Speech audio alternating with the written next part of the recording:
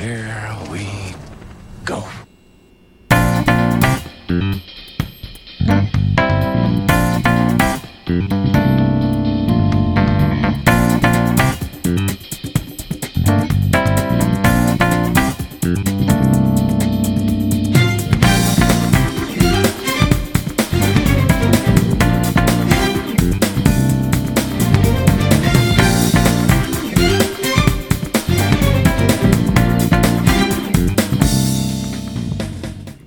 Welcome, everyone, to Some Like It Scott, a part of the Media Plug Podcast Network.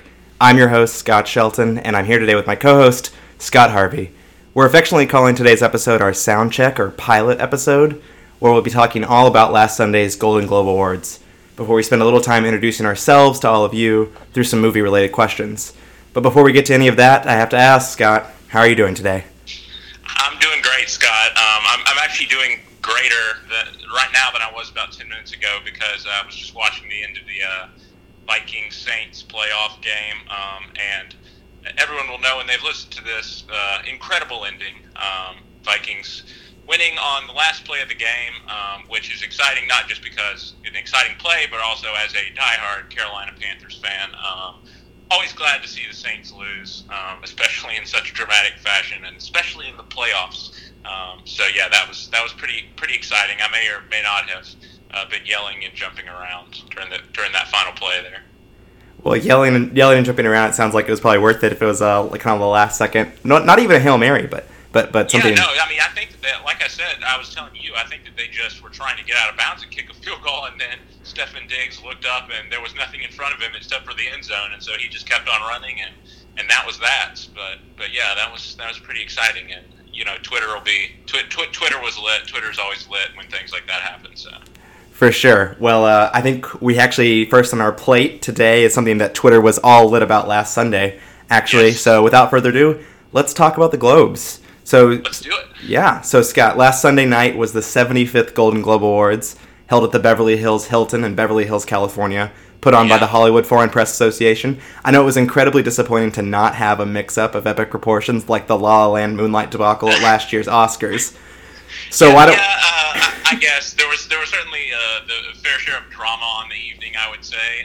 That's true.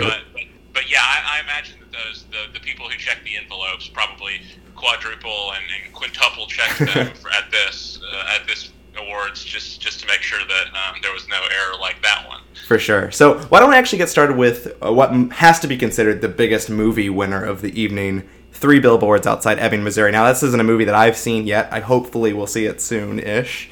But why don't you tell a little bit about your perspective on it, as well as its success here at the Golden Globes? Yeah, well, I was really interested to watch the Golden Globes this year because a lot of years you come into it and you kind of know what the top movies are going to be. And, you know, I wasn't hugely surprised to see Lady Bird win in the comedy or musical category. I kind of thought that would be the big winner there. But I really honestly had no idea what was going to win in the drama category because, of course, you had, you know, a really Oscar-baity movie like The Post, which is directed by Steven Spielberg, stars Tom Hanks and Meryl Streep. You know, Seth Meyers even made the joke at the beginning of the show where he had someone come out carrying all the awards after he talked about The Post, and he said, no, not until later. So I thought that was pretty funny joke. But then, you know, you had other films like The Shape of Water, which, you know, not really a very mainstream film, but it's one that a lot of people have been talking about. But I have to say, I didn't really see Three Billboards Outside Ebbing, Missouri being the winner of this award. Although as the show went on and it racked up some other awards, I started to wonder if maybe it might take home the big award.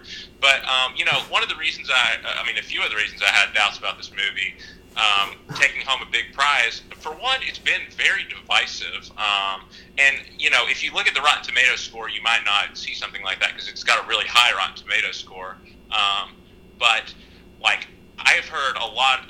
There's been a lot of controversy about some of the themes in this movie and some of the ways that certain characters are presented. There's even some who have accused Martin McDonagh, who's the filmmaker, of some sketchy sort of race relations, things with race that happen in the movie. Especially involving one particular character, and I won't get into it too much for fear of spoilers, but you can certainly look on the internet. There's certainly plenty of stuff out there about it. So I kind of wondered if the negative buzz that was surrounding this film, in some circles at least, would prevent the Hollywood Foreign Press from choosing this as their best drama, which is considered the top award of the evening. But also, this isn't really a very mainstream film, I wouldn't say. I mean, Martin McDonagh, he has made some sort of indie hits before with his movies In Bruges and Seven Psychopaths, which are both very well reviewed, but also, again, not mainstream films. And while I would say that this is probably his most mainstream film to date, he has a very specific style in his films. His screenplays are known for being very vulgar and very kind of crude with their humor and very dark humor in general in all three of these films. So I didn't know how people within the Hollywood Foreign Press would respond. Another thing is I don't really know about the demographics of the people in the Hollywood Foreign Press because, with the Oscars, you get everyone talking every year about how it's just a bunch of old white people. But with the Hollywood Foreign Press, it's hard to say.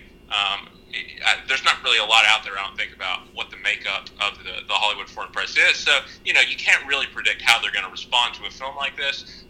But, you always kind of expect in these award shows that they're going to play it safe and go with the movie like The Poster. Even I think The Shape of Water would have been a safer choice than Three Billboards Outside Ebbing, Missouri. But honestly, I'm thrilled to see this movie win because I thought it had the best acting ensemble of the year.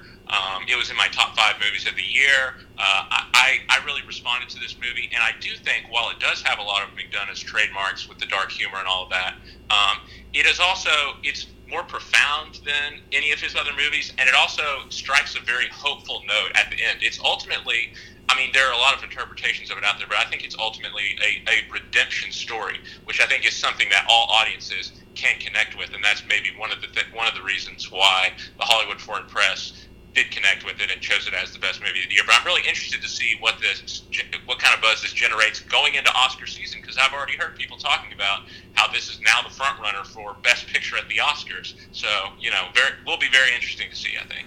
Yeah, I totally agree with that. Like I said, I haven't seen the movie, so I can't speak to its necessarily the actual content of it and how that will fare. But I don't think that this movie, like you said, going into the Golden Globes, many people would have thought would win many awards, let alone 4, because we haven't talked about that, but it won Best Motion Picture Drama, as we talked about, but also Best Actress in a Motion Picture Drama, Best Screenplay, and Best Supporting Actor in a Motion Picture. I was definitely least surprised of all of those to see Frances McDormand win for Best Actress. I really did think that she would take that award home, and that maybe that would be sort of the one win that Three Billboards would be able to take home, sort of like how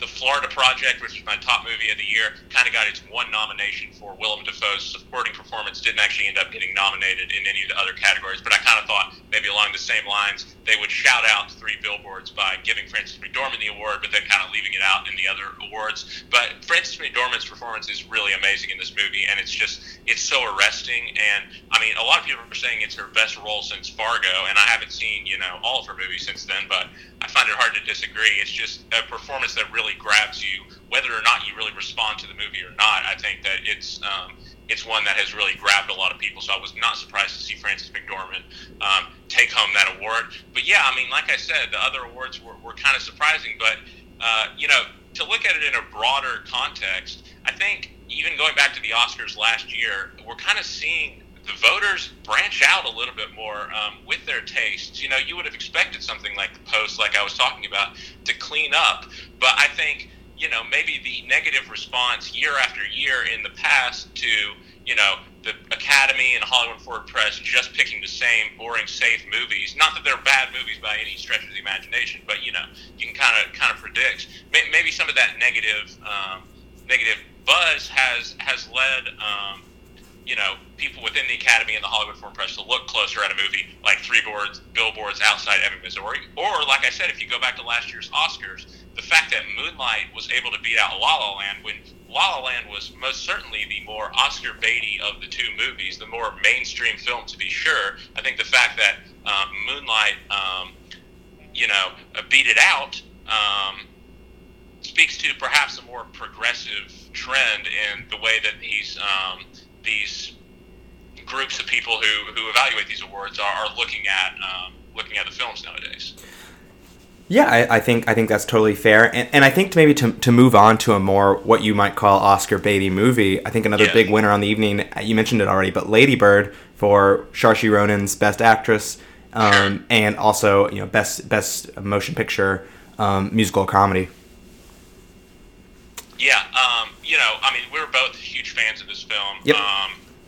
Yeah, for me, I know. When we talked, I had it as number 3. But I think that now that I've thought more about that number, because I didn't really think about the numbering before I went in, I think that Lady Bird probably is my favorite motion picture last year. I think it is my number 1. Granted, there are a few I haven't seen. We've talked about that before, but it was, I wasn't super confident going in that Saoirse Ronan was going to win Best Actress in a Motion Picture, Musical, or Comedy, especially up against Margot Robbie. Or Judi Dench or Emma Stone. She had some people who are historically very strong performers at award shows. Best Actress field is an absolute bloodbath this year between Saoirse Ronan and between Margot Robbie and between Frances McDormand and another person and Jessica Chastain. In Molly's Game, which Meryl Streep in The Post. It's really anybody's game at this point. But honestly, I think it may come down to Saoirse Ronan against Frances McDormand, and Frances McDormand has won an Oscar before, so it'll be interesting to see whether they go with sort of the up-and-coming talent in Ronan or the old heavy in McDormand. But they're both great choices, and I mean Margot Robbie I thought was sensational also in I, Tonya, so I think that would be a great choice as well. Yeah. And then Lady Bird as a whole, I'm just going through the list of the other movies nominated in the category right now with The Disaster Artist, Get Out, which should be in this category, which we talked about before, but The Greatest Showman and I, Tonya. Like Lady Bird is a completely different kind of movie than the rest of those movies, even in the musical or comedy category. And I think that I've said this before, but that it really resonates, like its message, its humor, its relationship-driven narrative is something that does such a good job. And I don't know, with me, like, I'm not someone who's ever been to California. I'm not a white woman, but still the themes in it resonated so well with me, and I can't imagine what it would resonate with someone who felt more connected with Lady Bird, with that mother-daughter dynamic that is explored throughout the whole movie. I think that's something that it does such a good job doing, and is a well-deserved winner of the Musical or Comedy Award here. Yeah, I think so, and I think that's an interesting point. You named off those nominees there: Lady Bird, Disaster Artist, I, Tonya, Get Out. Really, of those nominees, the only one that you can really say is a comedy or musical straight up is probably The Disaster Artist. Yeah. The Greatest Showman's also nominated, which is definitely a musical. Yes, that's definitely a musical. But I think that's interesting, and I'm just going to be interested to see how Oscar voters look at that, because Oscar voters are very hesitant to give the Best Picture prize to a comedy. I mean, I can't tell you the last time when it happened, when something that won the Best Comedy or Musical at the Golden Globes ended up taking Best Picture home. But honestly, if you look at Lady Bird, while it is a very funny film, I mean, this movie is, it's just as serious as something like Three Billboards Outside Ebbing, Missouri, which honestly, it could have been in the comedy category as well, because it has. It's a black comedy, right? So. As well. Isn't it technically isn't it genred like a black comedy? Three Billboards. I mean that's kind of how all Martin McDonagh's films are, and I can certainly see why they ended up going with it as a drama, but based on the criteria of what constitutes a comedy or musical, I mean, if Get Out is a comedy, then certainly Three Billboards Outside of Ebbing, Missouri could have been a comedy. But like I said, I'm going to be interested to see if Lady Bird is able to bring home Best Picture, just because it has been labeled as a comedy. Whether or not it actually is another debate. I think it's more a comedy drama. But we will see, I guess, at the Academy Awards. But that's going to be something to look out for, I think. For sure, and I think and going into the Academy Awards, it doesn't really matter whether it's that whole designation of genre kind of falls out when you go into the Oscars, and people forget about that. Yeah, sure. I just mean historically, like I said, that comedies haven't really done well. I mean, like I said, a movie that has won the Golden Globe for Best Comedy or Musical, I can't think of the last time when that movie went on to win Best Picture. And maybe there is one recently, and I'm just not thinking of it. But I think, the correlation there is while the distinctions do go away at the Oscars, I think there is something to be said for that correlation there. Yeah, I'm just going off the top of my head of Oscar winners recently. I think like The Pianist might be the only possibility in the last few years. I'm not even sure. But even that wasn't really that didn't win Best Picture. I don't it didn't? Oh, darn. Okay. No, that won Best Actor. But even that wasn't really a musical, I would say. Yeah, that's fair. Well, are you thinking of The Artist, maybe? Well, I was thinking also possibly The Artist, but I thought The Pianist won, but it didn't. Okay. But yeah, I think The Artist might be the last movie from the comedy or musical category to win Best Picture. That's actually a good point. But even that movie, thinking about that movie, that had the added element of it being a silent. Was it in black and white or was it in color? I don't think I ever saw it. I think it was in black and white. But yeah, so a silent black and white movie, which obviously is not your traditional comedy or musical, so you would expect the, old white demographic of the Academy to respond better to a comedy if it's a silent black and white movie. So even that kind of is telling, I think. Yeah, just fact checked us on that. It is a black and white silent film. Okay, yeah. Yep.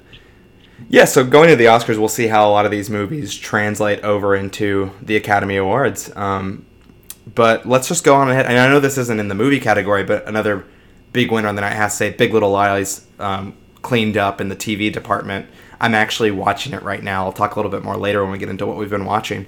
But for some reason, I did not realize what this TV show was. I don't know if you've seen it or not, but I have seen it. Yeah, okay. So I'm seeing it right now. I'm like halfway through it, and we'll talk about it later. But it really cleaned up, and I mean the number of nominations it got. I think it got 6 nominations and won 4 awards. But the reason why I didn't win more awards, or the reason I had more nominations than awards, is because they had multiple people nominated in the same category. Yeah, exactly. And I think I'm not surprised to see it win, just because it was very good. I mean, I thought it was a very, very compelling adaptation. But HBO is killing it right now between Game of Thrones and all their other last week tonight with John Oliver cleaned up at the Emmys. Yep. So HBO is killing it, and on top of that, the names in this thing are massive. Yep. Reese Witherspoon, Nicole Kidman, Laura Dern, Shailene Woodley. Amazing cast. I think it speaks to how far TV has come that these actresses, Academy Award winners, are, doing something on TV, doing an adaptation of a best-selling novel. It wasn't a huge surprise to me, but it was great to see it win, especially on a night when so much centered on women and their role in Hollywood, to see these huge actresses and huge, powerful female figures in Hollywood, come out on top, was pretty great. Yeah, I think, like I said, as I've been watching it, it's incredibly compelling so far.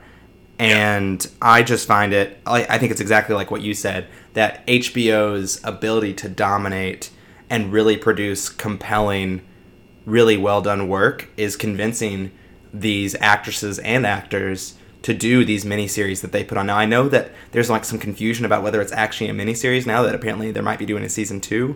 But I remember, I think last year, I don't know if it was last year or the year before, but The Night Of was an incredibly compelling miniseries by the HBO. I don't know how it did at award shows, but I really enjoyed that. And then, like you said, Game of Thrones, Westworld is another recent one. The Wire, historically.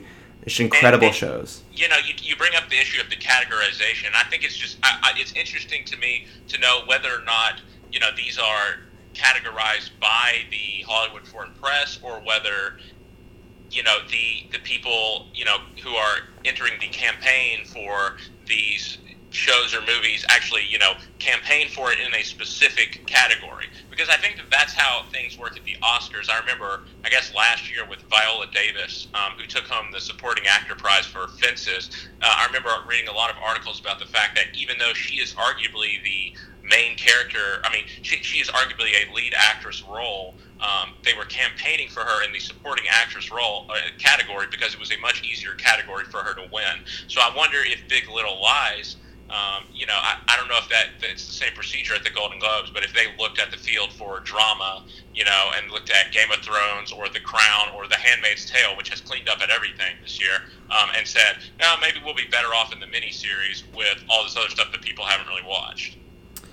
Yeah, I'm looking right now at the TV categories, and the other things are Feud, Betty and Joan, and Fargo. I've not heard of that except for award shows. Yeah, I haven't either. So like Twin Peaks is in the is in the miniseries category. That was never going to win. It's too weird. Yeah. So you're right. I mean, it cleaned up, but if you throw it in the television series category, then you're going up against Handmaid's Tale, like you said, The Marvelous Mrs. Maisel, Sure. which did very well, and then Game of Thrones, Stranger Things, all sorts of stuff like that. Yes, The Crown. I mentioned the fact about Big Little Lies winning on a big night for women. You look at the other two shows which won, The Handmaid's Tale, also about female characters, and did The Marvelous Mrs. Maisel win for Best Comedy, or... It did. It beat out Master of None and Yeah, well, there you go. Yep. Another with a female central character, so... Yep. Absolutely, totally agree. They followed suit with the theme of the night, which is great. Yeah. Well, now that we've given TV it's appropriate a couple minutes, we'll move back into the big winners. We don't have to talk about this one too long, but I did want to make note of it because it has gotten a lot of hype, and you've mentioned it earlier. But The Shape of Water, Guillermo del Toro winning for Best Director, as well as, what was its other award that it won? Was it Best Score, maybe? For Alexander Desplat. Yeah. Mm-hmm. Yep, best original scores. I think it, obviously it would have liked to have won more, especially with Best Actress probably, but what did you think? Have you seen Shape of Water? I have not seen this film, but I was on Twitter and just reading a lot of things. A lot of people were very excited to see Guillermo del Toro win, and I think it, not just because they enjoy The Shape of Water, but just for the breadth of his work. I mean, if you go back to something like Pan's Labyrinth, which is almost a decade old now, was kind of the movie that he made his name on. He's been making very imaginative, sort of fantastical, and just very creative movies for over a decade now. So I think a lot of people were very excited to see a guy like Guillermo del Toro, honored for not just for The Shape of Water, but for his whole career of work, which has been very, very unique and very distinctive in Hollywood. Yeah, I totally agree. I actually I can't admit to having ever seen a Guillermo del Toro film, but knowing the kind of work that he does and being familiar with him actually from the video game space, where he actually partners with a guy who's known as being very similar to him in the video game space in terms of creativity and kind of being out there with imaginative ideas. I was really happy to see someone like him win for Best Director, especially because, and I think this is a recurring theme throughout the night, and we might get to this later when we talk about Oprah Winfrey, but when you see someone like Guillermo del Toro win an award, whether that be a Golden Globe or an Oscar, inspiring people like Guillermo del Toro, I think, can only benefit the movie space. And I don't know if you'd agree with me on that, but I think that he really pushes a kind of filmmaking that sometimes there is a drought of each year in Hollywood. Yeah, absolutely, and I think that's why a lot of people were excited to see him win. And one other note on the Best Director category, Natalie Portman, you probably saw this, had one of the better zingers of the night. Yep. Right after, what was it? Right after Oprah's speech, maybe. I believe that it was, and I have to double check, but I'm pretty sure that it was. Well, yeah. So right after this really inspiring speech about the role of women and everything, and she and Ron Howard come out to announce this award, and she just goes, "And here are the all-male nominees for Best Director." Yeah, it was so brutal.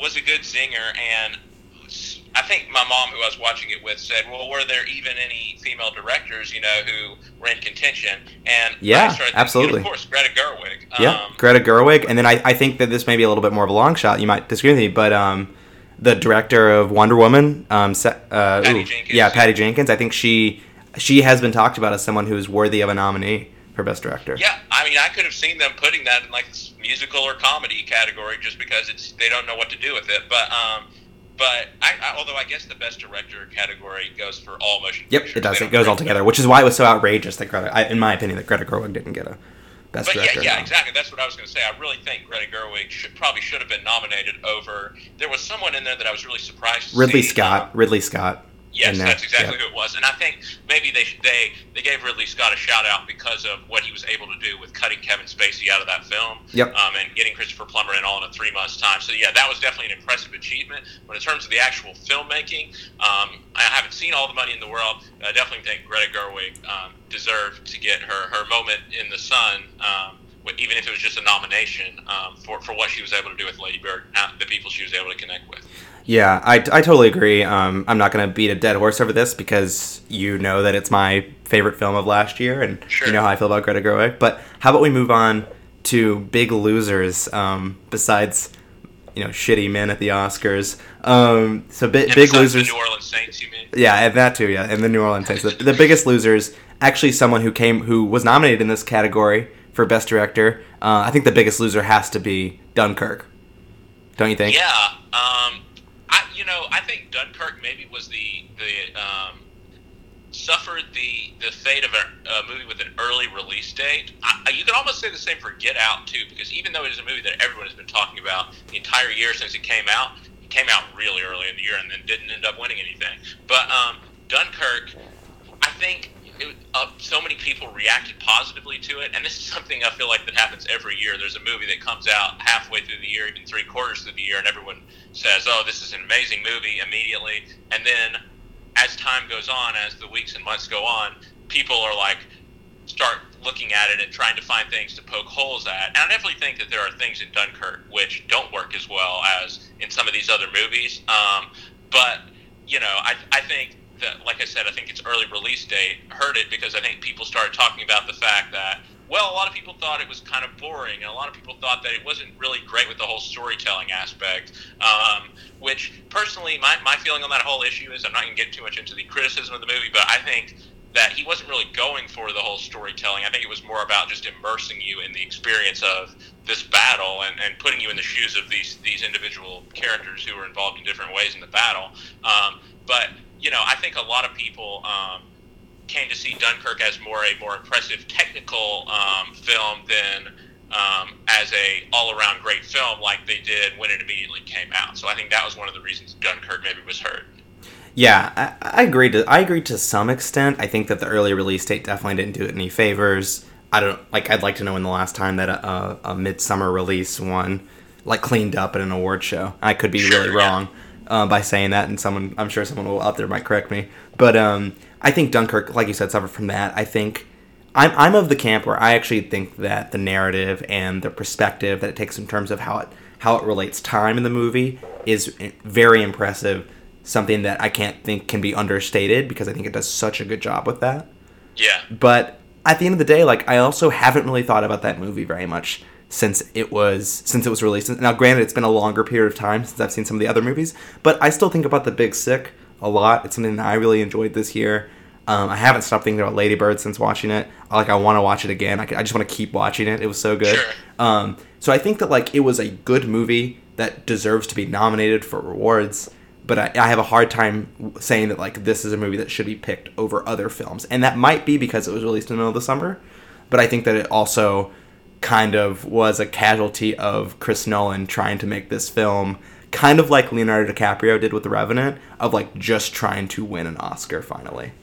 Yeah, I think that's fair enough. I definitely think the argument about it not having staying power is fair enough, because it hasn't stayed with me that much either. But also I think you have to chalk, like I was saying, you have to chalk some of that up to the nature of the film. I think it's more about an immersive experience that draws you in the moment, and maybe you don't think about it afterwards, but it's more about the totality of the experience of the movie. But also I think that to some extent that's a cop-out from a directorial standpoint, because I also don't think Christopher Nolan can just say, well, look, this is supposed to be immersive, and the people in the battle would not have been able to follow what was going on, or I don't think he can just get away with that because it is supposed to be an immersive experience. I think that there still needs to be some storytelling done, but again, I didn't have huge criticism for this film in that area.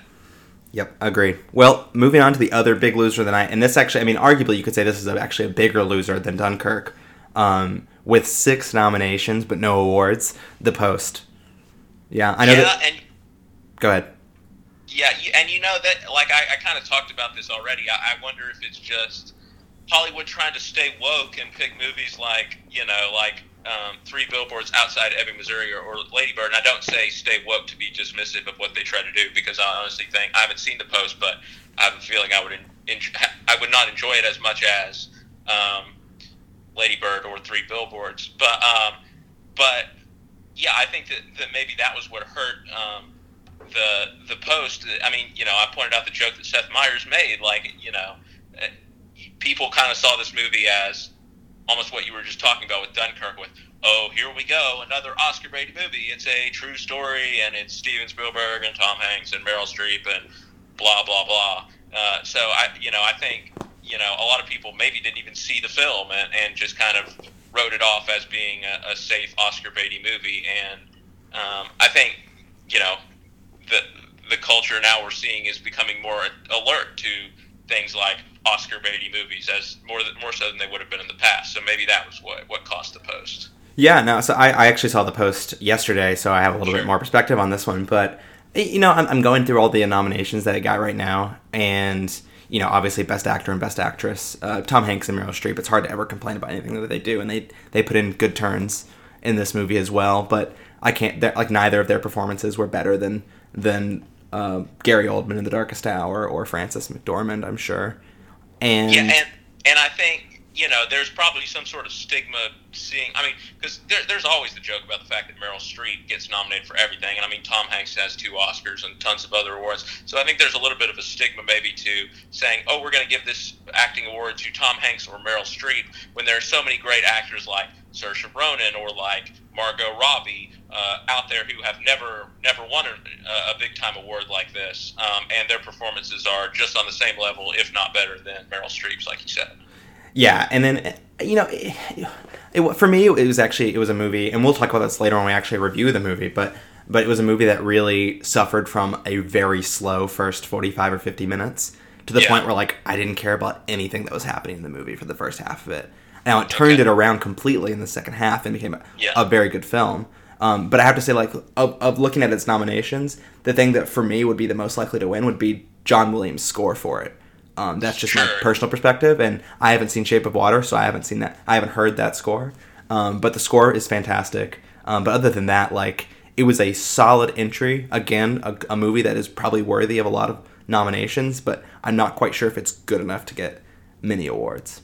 Yeah, you mentioned the score, and just a quick point, when I was watching the score category on the Golden Globes, I think I said to my mom or dad or whoever I was with that, we need more composers working in Hollywood, because the 5 people who got nominated are the same 5 composers who get nominated every year. Yeah. It's John Williams and Alexander Desplat and Carter Burwell, who did 3 Billboards Outside Ebbing, Missouri, and then there are 2 more names. Hans Zimmer for Dunkirk.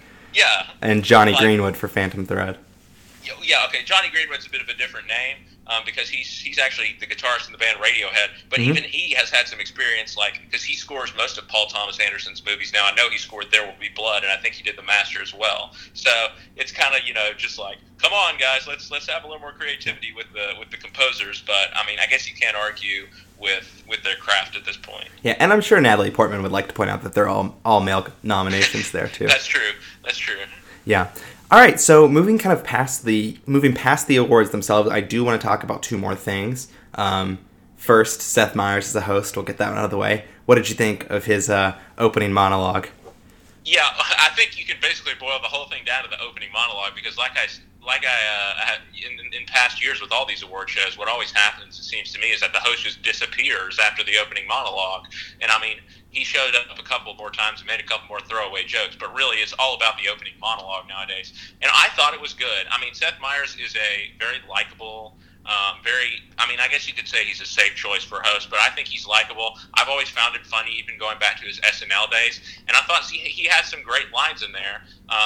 Especially I thought he did a great job handling the whole issue of the fact that he's a white male hosting this show in a year when, on a night when women were spotlighted so heavily, and in a year when, a lot of white males and males in general were, accused of sexual assault in Hollywood, and that was a big topic. So I thought he handled that well, just sort of skirting around, because I think some people could have viewed him a little dismissively, the fact that he was the one hosting the show and maybe not a female. But yeah, totally agree.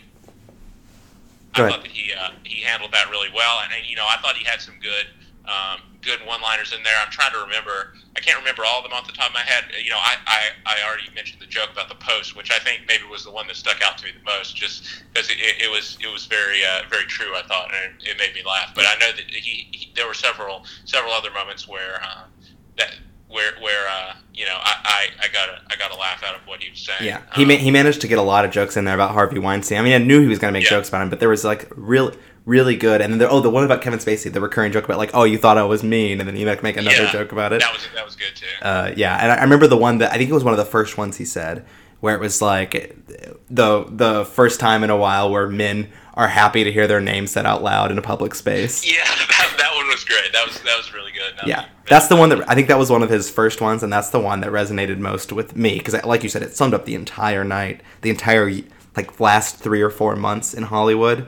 And something that I hope continues to be uncovered, continues to be uprooted throughout Hollywood, as it really tries to maybe turn a new leaf this year. Yeah, hopefully so. Although, there've already been other names coming out. Like you probably saw today, one of our favorites, Aziz Ansari, has been accused by at least one woman I know of sexual assault. So wow, I actually didn't see that today. I didn't even hear that. Wow. Yeah, I'll have to look look at that after this. That's really disturbing. If true, especially the way that Aziz, presents himself in Hollywood culture and yep. In terms of relationships with the opposite sex, but that's another topic for another show. But hopefully, like you said, the fact that all these people are getting exposed is sort of the end of a very sad era, and the beginning of a new dawn, as I believe Oprah said in her speech. Which is a perfect segue to talking about Oprah, her speech. Before we start talking about Oprah, I do want to say, like, one of the most memorable moments of the entire show is that her husband sat in like the center front table with his mouth like agape for half of the show. And he's actually her boyfriend. They've never married before. Oh, okay, interesting. Yeah, but they've been together for like 30 years or something. A lot of people think that she's actually a lesbian, but because of her relationship with Gail, her friend, who's also there. But she's been with this guy Stedman, I believe is his name. For like 30 years. Well, he looked shook all night. He looked shook by a lot of the awards. So good on him for having that kind of life where he continues to be wowed by the things that happen around him. But yeah, Oprah Winfrey's speech, really the climax of the entire evening, it has to be said. Yeah, and I have to say, I think it would have been really easy for Oprah to come out there and phone it in. Because I think, it's Oprah. After last year's show, Meryl Streep was such a controversial figure. And I have mixed feelings about, what she used the platform that she used her speech to express. And so, but there was just a lot of controversy that went on in the weeks and months after that. So I said, when I saw that Oprah was going to be receiving this award, I was like, that is the perfect choice because no one can have any problems with Oprah. Like, it's Oprah. So, like I said, I think it would have been easy for her to phone it in because everyone would have loved her no matter what she did. But she certainly did not phone it in, and she wrote a very, very impassioned and very, very inspirational speech. And, I talked about with Meryl Streep, I think what Oprah was able to do better is she didn't really make it a political issue. She made it this is about being a good human being and just sort of related it to universal themes that everyone could relate to and didn't sort of alienate a whole group of people based on political affiliation. Yeah, I totally agree. I remember there are multiple points in her speech where my spine was tingling. I think the time is up, where she repeated that several times. And then, like you said, a New Day's on the Horizon, which was near the end of the speech, I believe. She's also just like an incredible public speaker. I've never seen someone so comfortable on the stage, right? Like that. I guess she was reading off a teleprompter, but it certainly didn't seem like it. And the way that she the cadences in her voice and she changed her volume and all this stuff. As a mock trial guru, it was pretty impressive to watch. I kept making me think about how beastly of an attorney that Oprah possibly could have been if she had chosen that career path. Yeah, it's truly astounding. But I think that we've given that its due. I think that her speech like she talked about in her speech, will continue to set an example for people, for really young people who will look to women, look to black women, to inspire them throughout the rest of their lives. And I think that in the years to come, the impact that this speech and then also the Time's Up movement will have will only grow larger and larger in my opinion. And yeah, I think absolutely. I agree. I certainly hope that is the case. Yeah, and so I think that is a hopeful note to move past the Golden Globes on. Hopefully we'll have a similar experience with the Oscars, because I don't know about you, but on the whole, we haven't really talked about it in this kind of macro perspective, but I really, really enjoyed watching the Golden Globes this year. Yeah, well, as someone, I watch these award shows every year. I'm a big award show fan. I'm not expecting the same out of the Oscars. Just that's because true. It's such a long evening, and I mean the Golden Globes is long too, but all the awards are at least interesting. At least at the Oscars you get this stuff like short form documentary and short forms and all this because they literally present every award at the award ceremony. Right, where a lot of the other award shows like the Emmys will actually present a lot of the awards off camera. Right, and the Grammys does the same thing. But, yep. I'm not expecting perhaps the Oscars, especially too because it's not so much about the political and it's never been about political and social issues in the same way that the Golden Globes has, at least in the last few years. It's more just about the theater and the pageantry of this being the biggest night in Hollywood. So it's a very different kind of experience. I don't think it would probably be as enjoyable as a viewing experience. But I love to watch them every year. So yeah, I'm looking forward to it. All right, so let's take a short break, and we'll be right back with 10 movie questions and what we've been watching. We'll be right back. All right.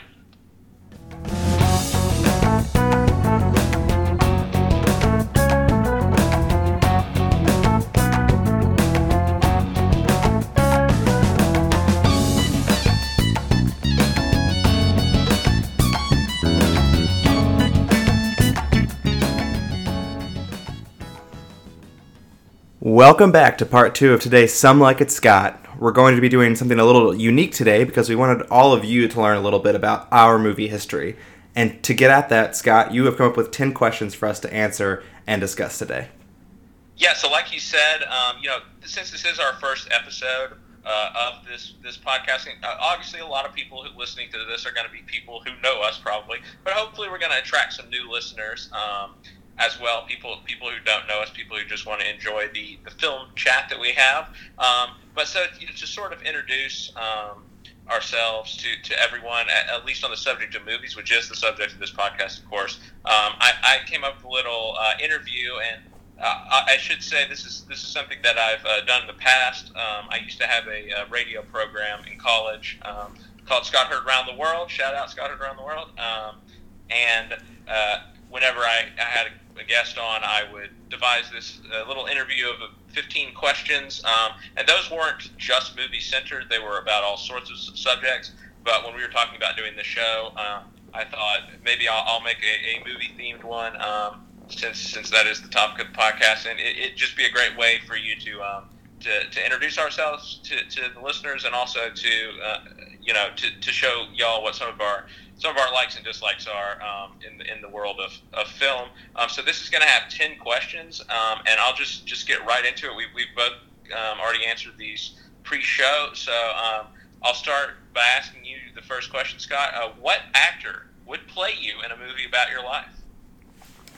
Yeah, I mean, in terms of authenticity about who's going to be playing me, it's probably not the right answer, but I think for me, I've always thought of Leonardo DiCaprio being my favorite actor, and so I would love Leonardo DiCaprio to play me in the movie about myself. What was kind of the difficult part of this question is that to some extent there's an aspirational element to this question, because we can sit here and try and think about who's going to authentically play us, but in the end, the person we pick, it's probably going to be the person more that we want to play us than maybe necessarily the person who would do the best job at playing us.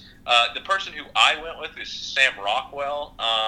Not because necessarily he's my favorite actor, but I do always enjoy watching him when he's in a movie, especially in supporting roles, as in 3 Billboards Outside Ebbing, Missouri. I mean, you guys look identical, so I don't know. Yeah, but some of his personality and just the characters he plays, especially in movies like Laggies and The Way Back.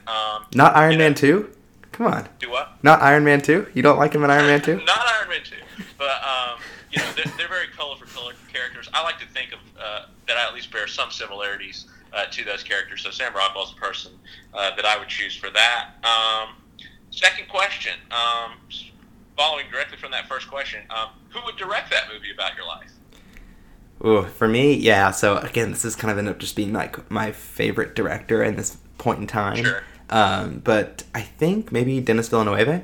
I think he's one of my favorite directors right now. I'll pretty much watch anything that So you're picturing your life as a thriller then, maybe with a few sci-fi elements thrown in? Yeah, I'm basically just picturing Blade Runner 2049. Yeah. So. I'm a big fan of the movie Prisoners as well, which he directed. Yep, that's what Hugh Jackman and Jake Gyllenhaal? Yeah, sure. Jake Gyllenhaal, one of my favorites. But there's also a super weird movie that he directed, also starring Jake Gyllenhaal, called Enemy. That has one of the weirdest endings I've ever seen in a movie. So, if you're a fan of his movies, maybe go check that out. It's a very it's a very compelling movie, but the ending is just kind of very bizarre. But to answer that question, I'll go with Richard Linklater was my choice. Yep. Probably my favorite director, if not very near the top of the list. And one of the reasons that I chose him is just because, I'd like to think that my life movie would probably be like a coming of age story, just because I feel like that there's. I don't want to say it's going to end up being the most interesting part of my life, but I think there's definitely a lot of elements that you could talk about.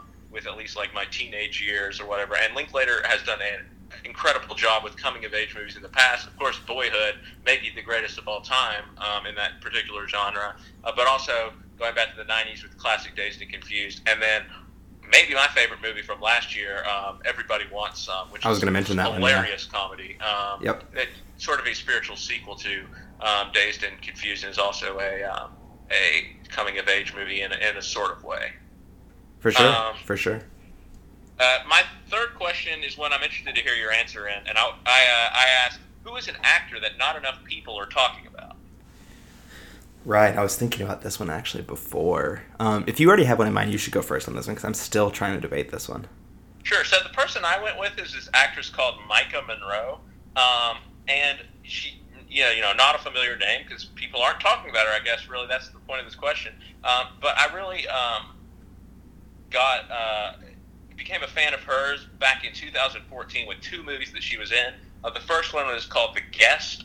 It's directed by Adam Wingard, who also made the movie You're Next, which is a really good horror thriller as well. This one was like an 80s style suspense thriller. It starred Dan Stevens, who played the Beast in the Beauty and the Beast movie this year, and was on Downton Abbey, of course. And he played like this guy who shows up at the door of his family and says that he was the friend of their son who died in the military, and like he's looking for a place to stay. But then, they start to doubt his story a little bit, and it was just a really good like throwback thriller. Maika Monroe played the daughter of the family in that movie, and then so I was intrigued by her performance in that movie. And then later I saw her in one of my favorite movies of the decade. She played the lead in It Follows, which is David Robert Mitchell's horror movie. I've seen that one. And I thought she did an incredible job in this movie as well. She's been in a few movies recently. She was in the Independence Day follow-up that came out like last year. Didn't see that. But she has some very interesting projects on the horizon. So I am looking. You just check out her IMDb page if you want to know more about those. But I'm really looking forward to seeing what she does in the future, because she definitely grabbed me with those two movies. For sure. And I think I've decided. I've made my decision. All right, great. So this isn't someone who actually stars in that many movies, to be honest, I guess. I think I can only think of 2 or 3. But I am a huge fan of Michael B. Jordan. Yes, he's a great actor. Yeah, so I first saw him when he played Oscar Grant in Fruitvale Station back in 2013. Yeah, and that's a great movie. That movie really, like, I don't think I can't even say now that movie has left me yet. It's still stuck with me. I know it's about a true story. Yeah. But his performance is so good.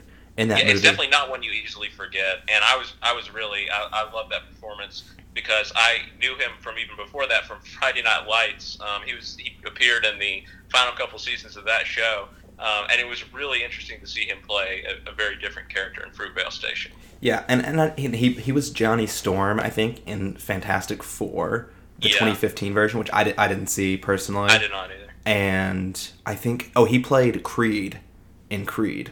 I'm pretty sure. Yes, of course, he was Adonis. Yeah, he was Adonis in Creed, and then he's the villain in the Black Panther movie coming out about a month from now. Interesting. Actually, I did not know that, but that's a good bit of casting. But yeah, he's a great choice. Yeah, I mean, granted, like he's not in he hasn't really been in enough movies to really get talked about a lot. But I think that he's someone who's worth talking about. Neither has Micah Monroe, really. I think that's one of the reasons we're sort of tooting our horns for these people because we want them to be in more movies. For sure. And to be fair, I think Michael B. Jordan, I mean, he's pursuing things like outside of movies as well. Like I'm pretty sure that he has does he have a music career? I think he might.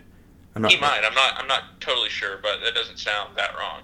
I could be totally wrong on that one. I'm not sure about that. But he should be in more movies, like you were saying. This is someone I would campaign for having in more movies personally, for sure. Yeah, definitely. Next question. This is another one that I'm looking forward to seeing what you answered.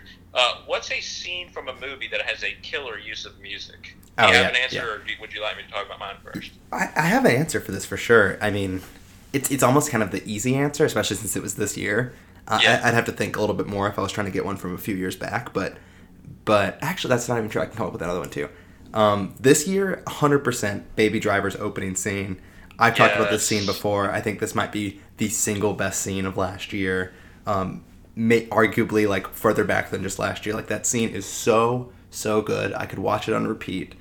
I don't know how Edgar Wright was able to choreograph such an amazing like piece of music with an amazing scene in a film.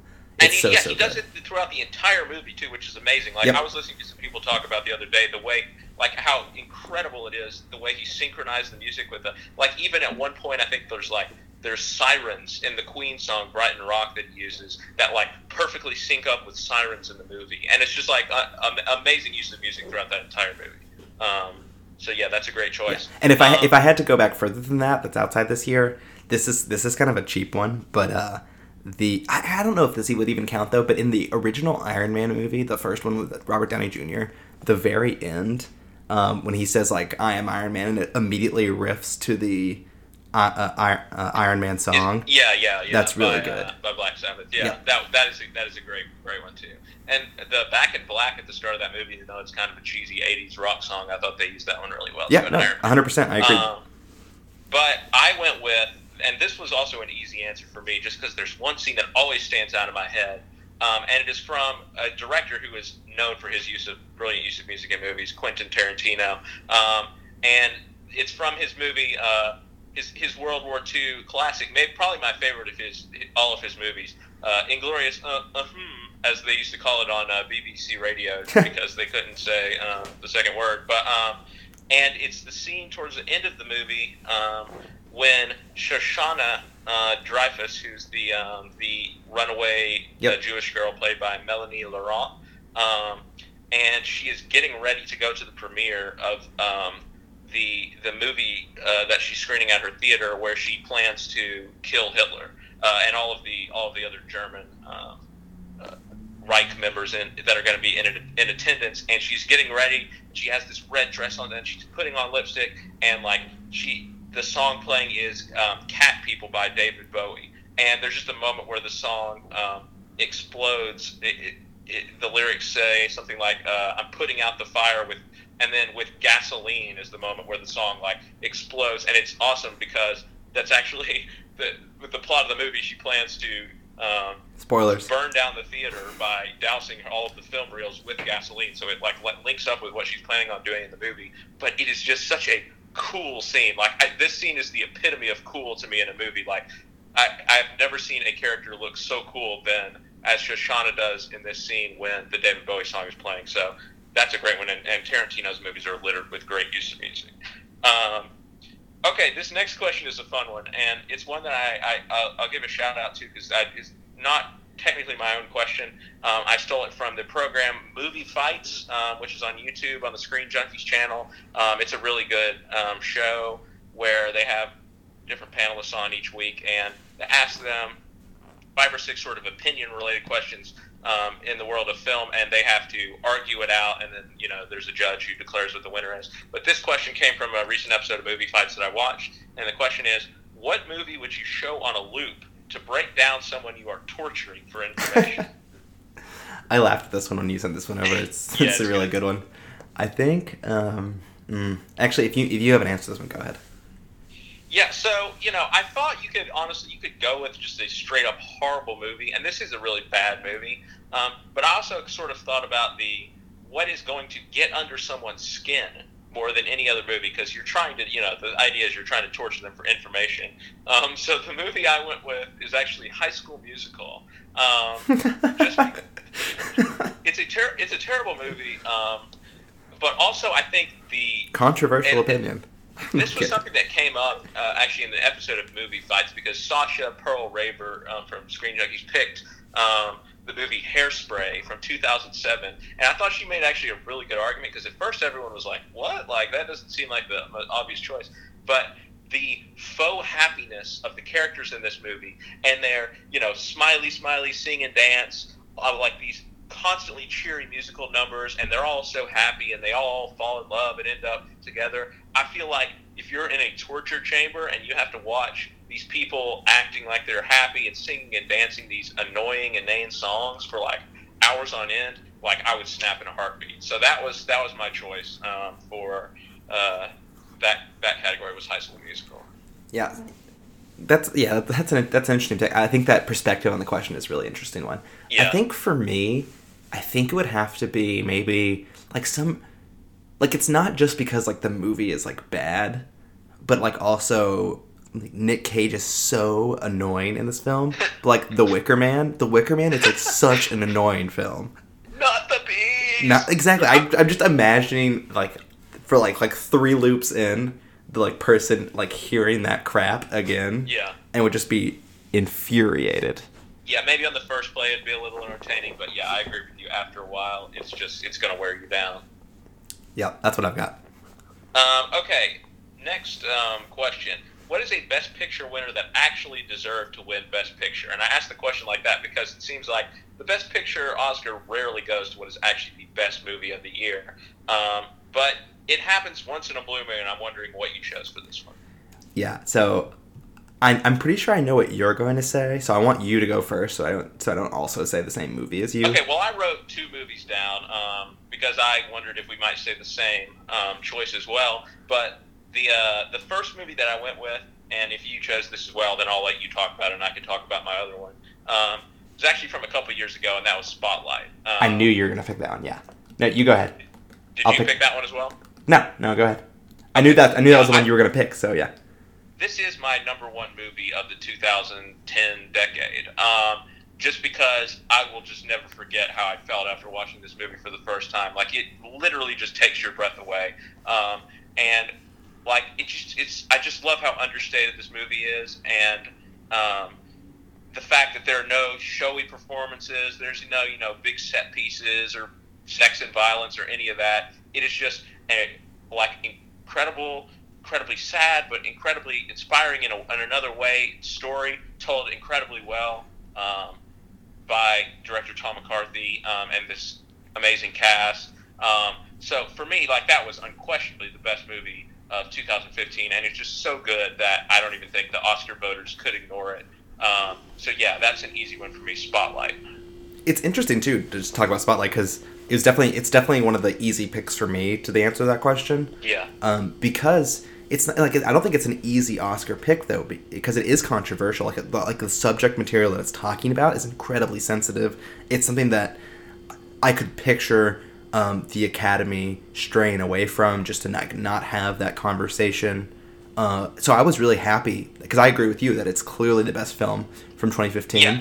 I think that's a fair point. I also think, though, on to push back a little bit, that it is sort of an old-fashioned type movie. I mean, everyone is compared it to All the President's Men. You go back to the 70s, sort of this the journalists, investigative thriller sort of involving journalists. I mean, newspaper is kind of an old-fashioned idea anyway. Sure, so I sure. think that probably maybe attracted Oscar voters even more so than the controversial aspects of it. But yeah, I definitely agree with you on that. Yep. So I know that this is going to come up twice because it's also the answer to one of my questions later. Okay. But I think in 2006, The Departed is like just easily the best picture of that year. The Departed, Yeah, that's a good choice. Yeah, I won't copy any other lines from that movie in a Boston accent because most of them are irreverent or very vulgar. Yeah. But yeah, Yeah. So to be fair, I'll go ahead and read the other nominees from that year because this is back when they only did 5 movies. But Babel, Letters from Iwo Jima, Little Miss Sunshine, and The Queen. And granted, I haven't seen all the movies on this list. I'm sure some of them are very, very good. But The Departed... Babel was not that great. Well, yeah, I wasn't thinking of Babel when I said these movies are probably pretty good. But The Departed, to me, I've already kind of showed my hand that Leonardo DiCaprio is one of my favorite actors. Scorsese is a fantastic director. And just the cast in general in that film is unreal. Yeah, to me, as far as crime movies go, that one is almost on the level of something like Goodfellas or The Untouchables or The Godfather. Yeah. In my opinion, it's better than Goodfellas, but that's just me. That's definitely a conversation. I mean, same director, Yeah, no, I know. It's definitely a conversation. He has an unbelievable gift especially when it comes to the field of crime movies. Yep, I agree. So we'll go on to the next question now, which is a lighthearted question. What movie makes you laugh no matter how many times you've seen it? Yeah, so I actually really liked seeing this question on here, and honestly, I have a ton of answers for this question. Yeah, I do too, honestly. Especially, even from this year, like The Big Sick and Lady Bird are kind of easy answers. Yeah. Granted, I haven't seen those films the number of times I've seen the film that I did choose, just because it hasn't been that many years yet, and I haven't seen the films enough yet. But for me, right now, Deadpool, I just cannot stop laughing every single time. Just like horrible, irreverent movie. A very good movie, I think. I think it's actually a very well done film. But it is... I don't know if you ever saw it, but it is so funny. Like, the humor is of a particular brand that if you don't like it, you're not going to like most of the movie. Sure. But it's Ryan Reynolds does such a good job in that movie. Everyone does a good job. I'm a little concerned about Deadpool 2 because the director actually left the film because of creative differences with Ryan Reynolds, but I'm going to put some faith in him that it's still going to be the same brand of humor that's delivered really well, that's written really well. But Deadpool 2 is so funny. Yeah. Sorry, Deadpool 1. My bad. Yeah. It's not too early to hope, but yeah. So I went with the movie, which for me is the funniest movie of all time. And there are movies you mentioned like Lady Bird and The Big Sick, and these are movies that have very funny moments in them. But to me, I for this question, I just went with a movie that is just a straight up comedy, like belly laugh comedy that just goes for as many laughs as it can possibly muster, and basically hits a home run on almost every joke. Like, the first time I saw this movie, I could not believe how funny basically every single joke is. And that, we're going to go all the way back to 1980, is the movie Airplane. Yep, it's a hilarious movie. Yeah, which is a spoof of disaster movies, of the airport movies from the 70s. Yeah, and it's directed by the Zuckers, who went on to make The Naked Gun, which is also a hilarious film. What's your favorite joke from the movie? Because most of those jokes are fairly clean. You can repeat those on podcasts. Oh my gosh, yeah. I'm just trying to think. There are just so many classic moments in that movie. Of course, Don't Call Me Shirley is an amazing joke. But there's the coffee joke, right? In that. I don't know if that one's appropriate for a podcast. Yeah, that one's pretty great, but maybe not the most appropriate one. But also, I don't know, this is just one of the weird, funny lines that stays with me, is when they're trying to figure out why they got sick on the plane. And Leslie Nielsen, who plays the doctor, says to the flight attendant, and he says, what did they have for dinner? And she says, they had a choice of steak or fish. And Leslie Nielsen's character says, oh, yes, I remember. I had the lasagna. It's such a weird, bizarre moment. But that one sticks out to me. Also, the character of Johnny, who is like he's in the air traffic control booth, like on the ground, and he's just the one who's always making jokes at what everyone else is saying. Is like he has some great lines too. But yeah, I mean that movie, like it will never get old.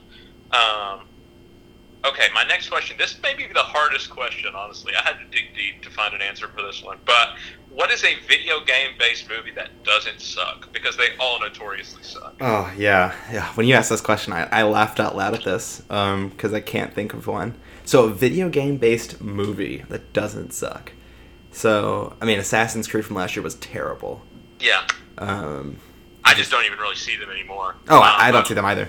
To be fair, do you want me to say what my choice was? Well, I wonder if we're gonna pick the same one. So this isn't. So this one's iffy. This one's like based generally on video games. Okay. But I think that this would probably be widely received as probably the best one of this genre. But like Wreck-It Ralph is probably the best movie. I did not even think about that, but yeah, that is way above and beyond the movie that I chose. But yeah, I mean, it definitely has a lot of video game. Yeah, it's inspired by, like, there are real video game characters in the film. It's inspired by video games.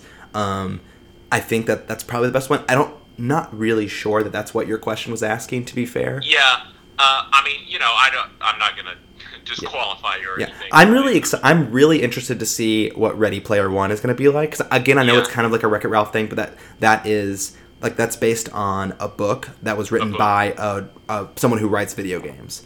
So, I think that's probably maybe a little bit closer to what this category is, but I think that Ready Player One could really break the trend. I mean, we're at the point now where, like, video game movies, like, at this point, like, they're not even being picked up by like, film studios anymore. Like, yeah, they're just being at a point, rejected. Though, I feel like where if a director is committed enough and a director tries hard enough, they can make a movie that doesn't suck. Like, it sounds like I'm making it sound really simple, but like with Star Wars, I mean, we're going to talk about Star Wars in a second, but like with Episode 7, The Force Awakens, like I know a lot of people were nervous about it, but like with J.J. Abrams, there was honestly very little doubt that entered my mind leading up to The Force Awakens that it was going to be a great movie, because I was like, J.J. Abrams, here's a guy, he knows what he's doing, like he understands the Star Wars franchise. He knows that the prequels were very disappointing. Like, he's going to take his time, and he's going to make sure this is a movie that can please everyone. So I feel like if a director is really committed to making a video game movie that that doesn't suck, then they could probably do so, as long as it's not like Colin Trevorrow or Brett Ratner or somebody. I think to be fair though, I think it is really difficult in the same way that it's sometimes really difficult to adapt like really famous like children's novels. Yeah.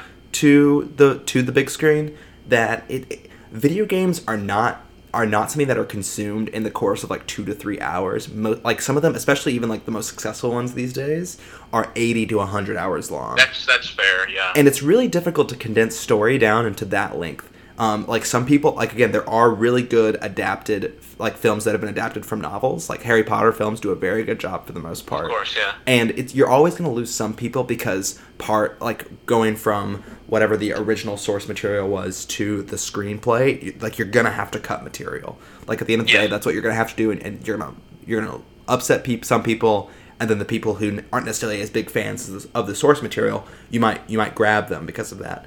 But the thing for me is that I just want a video game movie to not try to adapt a video game story. Like the Tomb Raider movie that's coming out this year is like a direct adaptation of that rebooted video game from 2000. That was a really good game, actually. From like 2012 to 2013. And I'm like really concerned that it's like a direct strip of that game story, because I'm like I don't understand how they're going to do this. Like that game was 15 hours long. Yeah. Like I don't understand. Is it Alicia Vikander that's playing Lara Croft? Correct. Yeah. Mm-hmm. Yep. She's the one playing, and there was like all that. There was all the jokes about the weird editing that like Photoshop they did on the poster for the film. I don't know if you saw that, but yeah, she's doing that. Like I'm really concerned about that. And there's been an Uncharted movie like in production for like 6 or 7 years at this point, and it keeps getting like rewritten. And it's to the point now where like if that movie ever comes out, I hope to God that they do not adapt one of the games into a film. Like I want them to like do a new story. And I think that's the direction that a video game movie should go. It should go towards a new story. You can use the same characters. That's totally fine. I mean, it depends on the franchise, right? Like if it's Assassin's Creed, you don't have to use the same characters. But if it's Uncharted, you would need to use the same characters. And I think that it just really needs to decouple itself from a written story. Like, I'm really concerned about the Tomb Raider movie just sucking. But at the same time, like, Alicia Vikander is a great actress. They have a really good crew, I think, if I remember correctly. I don't remember off the top of my head who the director is, but I think it's a pretty good director. So I honestly can't remember either. But yeah, I think that's the hard part, is just getting the right people involved. But I'll just to give my answer quickly. But the question was a movie that doesn't suck. So I will say this movie does not suck, but it is also not a great movie. But I chose it because it did not suck, and that was Prince of Persia: The Sands of Time, which came out several years ago. It wasn't good. This movie, it's kind of a fun romp, although you have to suspend your disbelief of Jake Gyllenhaal playing the Prince of Persia. Yep, we won't talk about that. We'll skip over that after our good section in the Golden Globes. But like I said, I'm a big fan of Jake Gyllenhaal, so I enjoyed him. And also, Alfred Molina has like a really funny supporting performance as like a guy who arranges ostrich races in this movie. I forgot about that. I don't know why that's always stuck out to me. I've only seen it one time. I saw it like right when it came out. But yeah, it doesn't suck. It's definitely one of the better ones. That was like 2010. Even that was a while ago now, right? Yeah, that was 6 or 7 years. But we'll go to the next question. Question number 9 of 10, and that is, what is the best Star Wars movie? Yeah, we're both big Star Wars fans, I know, so we could get into a lot, but we'll try and be swift with this one. Yeah, we'll try to be swift. We won't take too much time. I think for me, I don't really have a good answer to that question yet. I'm still kind of wading through Episode 8.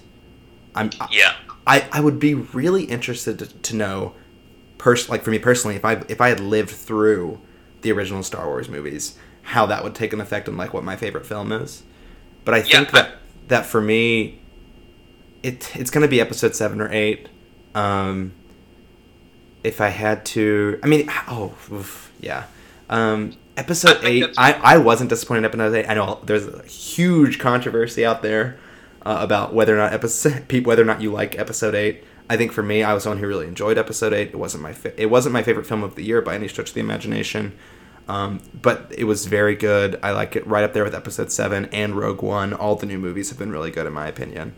I loved The Last Jedi. I thought it was great. But I think that's a good point about if we had lived through the original era, things might be different. Because I can see, when The Empire Strikes Back came out, the reveal of Darth Vader being Luke's father, like that would have wrecked my crushing. life if I were a kid. Yeah, that is life altering material. So that's why I hesitate to not say Episode 5, because I know because it is a good movie. Like people, I know people often actually ironic that that's the most memorable scene of the movie, and people often forget that planet. I think when you actually ask them like what planets they visit in Episode 5. But yeah, I don't know. Like Episode 7 and Rogue One were both very, very high quality movies. I really liked Episode 8 personally. I know it's a controversial take out there, but my choice was The Force Awakens. Just because I think that this movie does everything that A New Hope did. Like it has everything that made A New Hope such a smash hit, but it is also a very well made film. Yeah, like it's not risky at all. You have to say that. Like they do, I don't mean that to its detriment. Like they do a really good job nailing the basics, getting the things right they need to get right. The casting, the character development initially, like having the nostalgic hits with Han Solo and Chewbacca and Princess Leia. It's the perfect blend of nostalgia but not borrowing a lot from George Lucas, because he has a lot of shortcomings as a filmmaker. And I think you said the magic words of character development, which there's not, a lot in the original Star Wars, even in the original trilogy. The joke is that like Mark Hamill was cast as Luke not because he was a good actor and could like develop a character well, but because he was good looking at the time. I don't doubt it. But I think when I saw The Force Awakens, to see a movie that captures everything, all of the the excitement of exploration and all of that made the original movie such a huge hit, while still just being a film that holds up against any other sci-fi action movie out there, like as a incredibly well made film with great characters and great action. I think The Force Awakens is the choice for me, and but who knows, maybe in 25 years when they've made 20 more Star Wars movies, then this movie will be viewed the same way The Empire Strikes Back is viewed by us today. I think we'll be interested to see how time changes things. Yeah, and I give Episode 8. I do think it does. It takes more risks, as I've mentioned. It takes more risks, and I will say that it has lower lows than The Force Awakens, but I give it so much credit, and it does such a good job with some of the real things that it hits on it. I'm thinking particularly like the lightsaber, like the only real lightsaber sequence in the movie is just maybe the best action sequence in Star Wars. Yeah. Okay, we're gonna go to our final question now, and this is the most simple question of them all, but also in some ways very complicated because I know that narrowing it down to one answer was very difficult to me. And that is, what is your favorite movie of all time? Yeah, not an easy question, or at least it shouldn't be, especially someone who does like to keep up with films and see a lot of films when I can. For me, like I said, we were going to mention it again, and we get to talk about it more now, but I think The Departed is maybe my favorite film of all time. I by no means want to say that it's the best film of all time. I do not think that. Distinction to be made there. Yeah, but I think The Departed is so good. All of the performances, I mentioned it before, but Leonardo DiCaprio, Matt Damon, Mark Wahlberg, is it Martin Sheen? Is that his name? I forget. Yeah, Jack Nicholson. Jack Nicholson. I can't forget Jack Nicholson. And Vera then Farmiga, yeah. Yeah, and there's also good. Can't spoil the movie for anyone out there who hasn't seen it, who might go see it, because to have that movie spoiled for you is a sin, because the ending is so crazy. Don't ever spoil the elevator. Exactly, but it's so good, and it has so many memorable lines, none of which are repeatable in public.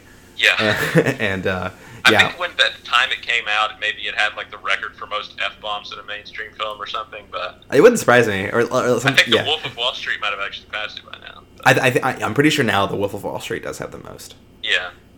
Yep. But that's for me. That's my favorite film. So my answer, I kind of narrowed it down to two films. And the film which was my runner-up was The Untouchables, which I mentioned earlier. Mm-hmm. Brian De Palma's great, also a crime movie like yours, about Elliot Ness and his band of ragtag lawmen and how they took down Al Capone. It's a movie that I've seen, 50 times probably. I just have loved it ever since I watched it for the first time. I think when I was in middle school maybe. But I decided to go with the other movie that I was able to narrow it down to just because of the impact this movie has had on my life. In addition to, just it being an incredible watch that I watch all the time. And that is the movie A Few Good Men. Which, of course, directed by Rob Reiner, written by Aaron Sorkin, which he adapted from his play. I'm a Sorkin homer. I love everything that he does, and we'll talk about Molly's Game on the next episode because I just saw it. But this movie, I don't want to say that I wasn't interested in the field of law before I saw this movie, because I definitely was. But this movie, to me, just kind of introduced me to what, even though, obviously it's a movie and it's, dramatized and theatrical to a certain extent, it really sold the profession of law to me as an ennobling profession, as something where you can really make a difference and stand up for what's right and stand up for people who stand up for what's right, like I said. And amazing performances: Tom Cruise, Demi Moore, Kevin Bacon, Jack Nicholson, Kevin Pollak. I mean, you can go all the way down the list, all the way to Cuba Gooding Jr. and Noah Wyle, who both are have really small parts in this movie. Kiefer Sutherland is amazing as Lieutenant Kendrick. I think I know every single line in this movie. I think if you started it right now, I could just quote along with the movie. But like I said, I went with that one not just because it's an amazing movie, but because of also the impact that it's had on my life. Because of course I'm now in law school. So I'm not going to enter the military like Danny Caffey, but hopefully I can someday aspire to be as good of a lawyer as Danny Caffey, or even as Jack Ross, Kevin Bacon's prosecutor in the movie, because they're both great. Well, embarrassingly, I used to be able to quote most of Mean Girls. I don't know if I could still do that, but there was definitely a point in college where I would watch that movie probably every semester, and definitely. On Wednesdays You Wear Pink. Yep, and definitely be able to quote most of it. It's been a while since I've seen it now, but I wonder if I can still do it. That movie actually came up today because I'm going to this mock trial competition next week. We were trying to come up with a little humorous line in one of our witnesses' directs. basically we were trying to come up with a background for a person who lived at this apartment complex, just a sort of funny story, and we decided to make them the inventor of the toaster strudel, just like Gretchen Wiener's father in Mean Girls. So. Well, I can't go wrong with that. Well, I don't know, but that was a lot of fun to do those 10 questions. And to round things out today, why don't we each say what we've been watching recently outside of movie theaters? We'll try to do this every week, or every time we do the show. Why don't you go first? Okay, so I'm going to talk about a little show on YouTube that Scott has heard me talk about a lot, and that I've actually showed him an episode the other night. But I think this was the thing that I had to talk about for this episode, just because it has consumed my life, I guess you could say, for the past 4 or 5 months. I've really gotten into watching this show, and just all the storylines and the whole community and universe surrounding it, because there actually is kind of a big community and universe surrounding it. Surprisingly enough, you're probably going to think this sounds really dumb when I'm describing it, but there's a very passionate fan base out there, believe it or not. This is a little show on YouTube called the Movie Trivia Schmoedown, and it is on the Collider Videos network. It used to be, it's called the Schmoedown because it's run by the guys who did Schmoes Know, which was a movie review show that started years ago. Christian Harloff and Mark Ellis are the two guys, are the Schmoes. There are a lot of other people involved, so they started the Schmoedown as sort of a little segment of their Schmoes Know movie show, and then the Collider, I guess, picked up the Schmoes Know show at some point, I think maybe 2014 or 15, and they made the Schmoedown its own separate show and increased the production value by a lot. I mean, just really hype things up. But really what it is, it's a combination of movie trivia, just like your standard game show, but it combines it with the kayfabe storytelling elements of World Wrestling, because the people who are involved, Christian Harloff is a huge World Wrestling fan. So there's all these, like, storylines, and there's factions, and there's, everybody has sort of a character that they play, and there's heels and faces, which are, like, terms for heroes and villains in wrestling. But, like, I've been surprised how much I got into it just after discovering it one day on YouTube, and they just finished the 4th season of the show with the Schmoedown Spectacular, which is a huge 6-match, like over 4 hours maybe, event split up into 3 videos, and there are a lot of interesting things that happen with the whole storylines, with all the characters and everything.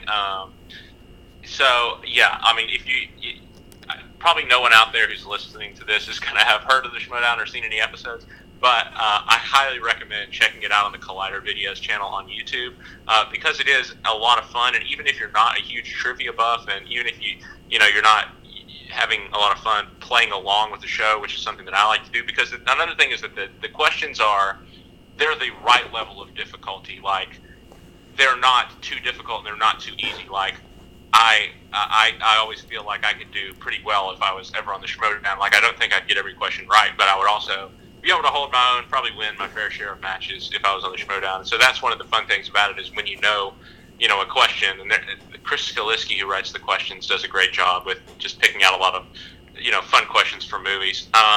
So yeah, but the new season of the Schmoedown is premiering February 3rd. They're going to have a big triple threat match between 3 of the big figures in the Schmoedown League: Rachel Cushing, Mike Kalinowski, and JTE, also known as Josh the Engineer. And so, just take me at my word. Go check out an episode. Maybe watch the Spectacular. Just get an idea of what the Schmoedown is all about, and then check it out once season 5 starts. I'm going to try and get Scott to try and watch it. I'm still waiting on your novel explainer to catch me up. I think I may have to send you that, because there's a lot, like I said, there's a lot of devoted movie Schmoedown fans movie trivia Schmoedown fans out there, and there are even some podcasts. So if we could get a weekly segment where we talk about the Schmoedown, we might be able to get some new listeners. But we'll see. Check it out on Collider Video. Hey, if it'll get us more views, if you can connect with that network of people, I'll do it if it'll get us more listens. I said, I'm on the Facebook page. People are always posting about their podcasts and stuff. So I mean, even like that's one of the things that I like about the movie trivia Schmoedown, is that the people who are involved are really connected with the fan base, because they're not like big celebrities or anything really. So like Christian Harloff is constantly posting on the page and commenting on people's, and he watches people's reaction videos. Tom Dagnino, who's another big figure, he does kind of the same thing. But all the competitors and everything are also part of this community on the Facebook page. So it's really cool that for fans to just be able to interact with these people that they see on the show. Yeah, that does sound pretty cool. I know that the episode that you showed me was pretty good. And I think to reiterate something that you said, that's something that really should not be undervalued, is like nailing the right level of difficulty. It's not something that's easy to do. And so if I'll take you at your word that he nails the right level of difficulty for those questions, because if that is true, then that's a true gift. I will say that I will add as one last point. There's in addition to the regular movie trivia league, there's a couple additional leagues, like the Inner Geekdom League, which focuses on big geeky franchises. Like all the questions come from Marvel, DC, Harry Potter, Lord of the Rings, Star Wars, Star Trek. There's a list of about 10 or 12 franchises. So they have that, which is pretty fun and gets a lot more specific. And then there's the hardest of all, which is the Just Star Wars division. And the Star Wars title match, which just happened at the Schmoedown Spectacular between Sam Witwer and Ken Knapsack, people are saying it's the greatest Schmoedown match in history. It was a 30-minute Iron Man match. They literally just asked over 60 questions, just kept pumping them out over 30 minutes, and whoever had the most points at the end was the winner. And the specificity of these questions is unreal, and the fact that these guys knew them, and the finish to the match is incredible. So check it out, because that is one where, even though I knew probably 3 out of the 60 questions they asked, and that's even being a big Star Wars fan, it was just incredible to watch these guys show off their unbelievable knowledge about the Star Wars universe. All right. Well, I think you gave a very good plug for that show just now. Yeah. So that's great. I think that's definitely something worth checking out. And if you do send that primer over to me, I might actually check out. And all right, I'll get to work. Yeah, get to work. That'll keep you busy for a couple weeks. So for me, I've been doing the whole watch a Marvel movie every week leading up into Avengers Infinity War. Stay tuned. Might be a couple podcasts being released about that as well with some of my friends who are doing that with me. But other than that, I've been, like I mentioned earlier, way back in the part 1, I've been watching Big Little Lies, which has been very good so far. I'm 3 episodes in, I believe. So it's a lot and really, really good. I don't know what I thought this TV show was, because I remember seeing advertisements for it, and I was like, I'm not that interested in it. I don't really know what it was, because I am so into it. It's really good. As soon as I found out what it actually was, I was like, why the hell did I not just watch this immediately?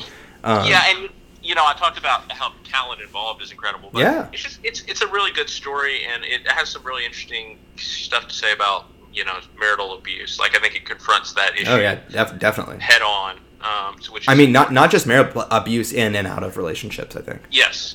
Yep.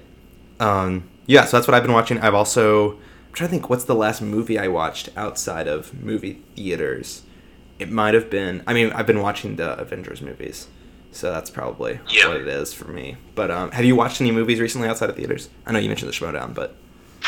I'm trying to think. Yes, so I did. I actually watched, I might do a little review of it on our next show, because it is a 2018 movie. It is called Blame. And I just saw this movie online, and I thought it looked interesting, so I thought I'd give it a watch. And it's by this actress, I'd never heard of her, named Quinn Shepard, but she's only 22 years old, and she has written and directed this movie, and she stars in it. And it's kind of a high school drama type, but it is loosely inspired by, I think it's The Crucible, maybe Arthur Miller. No, it's, I can't even remember. I should be able to remember, because they literally act out the play in the movie, I'm pretty sure. But yeah, it's inspired by some play, but it's a really dark high school drama. Chris Messina, I don't know if you recognize his name, but he's kind of a character actor. He's appeared in a lot of things. If you remember, we were both big fans of The Newsroom back in the day. Chris Messina played Reese on The Newsroom. Oh, really? Okay, yeah, I know exactly who that is. He plays the teacher in this movie, and he kind of gets involved between these 2 girls, one of whom is played by Quinn Shepard, and it's kind of like, well, I won't really spoil anything. And then the other one is this kind of girl who's the wrong side of, she's from the wrong side of the tracks. Lady Bird. She's from Lady Bird. I'm not. It was okay. It was pretty. It was a good movie for a 22-year-old making her filmmaking debut. I was impressed with what she was able to bring to this story. But it's not something that stays with me. It's not going to make my top movies of the year list or anything. But it was an interesting watch. I'm not sorry that I watched it at all. Fair enough. All right, then. So I think that will just about do it for this sound check episode of Some Like It Scott. Scott, where can people find you on Twitter? I am at Scarby Dent. Yeah, that's I changed my handle recently, but it's Scarby Dent. SCARVEYDENT.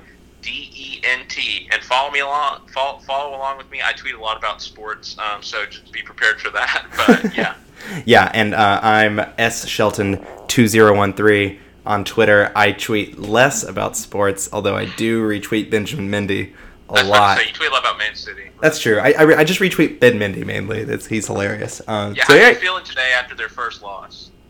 I feel fine. Like, it didn't bother me that much, especially after we scored 2 goals at the end. Like, yeah, I think I tweeted out like, oh no, now they'll only be like 42 points clear at the top of the table. Yeah, like, it really doesn't change anything. Yeah, I mean, Chelsea didn't gain points on them this weekend, really. I think they drew at home to Leicester. I'm not even sure. Yeah, it was 0-0. Yeah, and then I know Manchester United play tomorrow, so it could be down to 12 points, but I think a 12-point lead is still unreal at this stage of the season. I'm not worried at all. Liverpool played well. I'm not concerned about them catching us for the title, though. Yeah. So please rate and review us on Apple Podcasts so more people can find out about us. We'll be back next week with our first real episode, and thank you all so much for listening. Bye, everyone.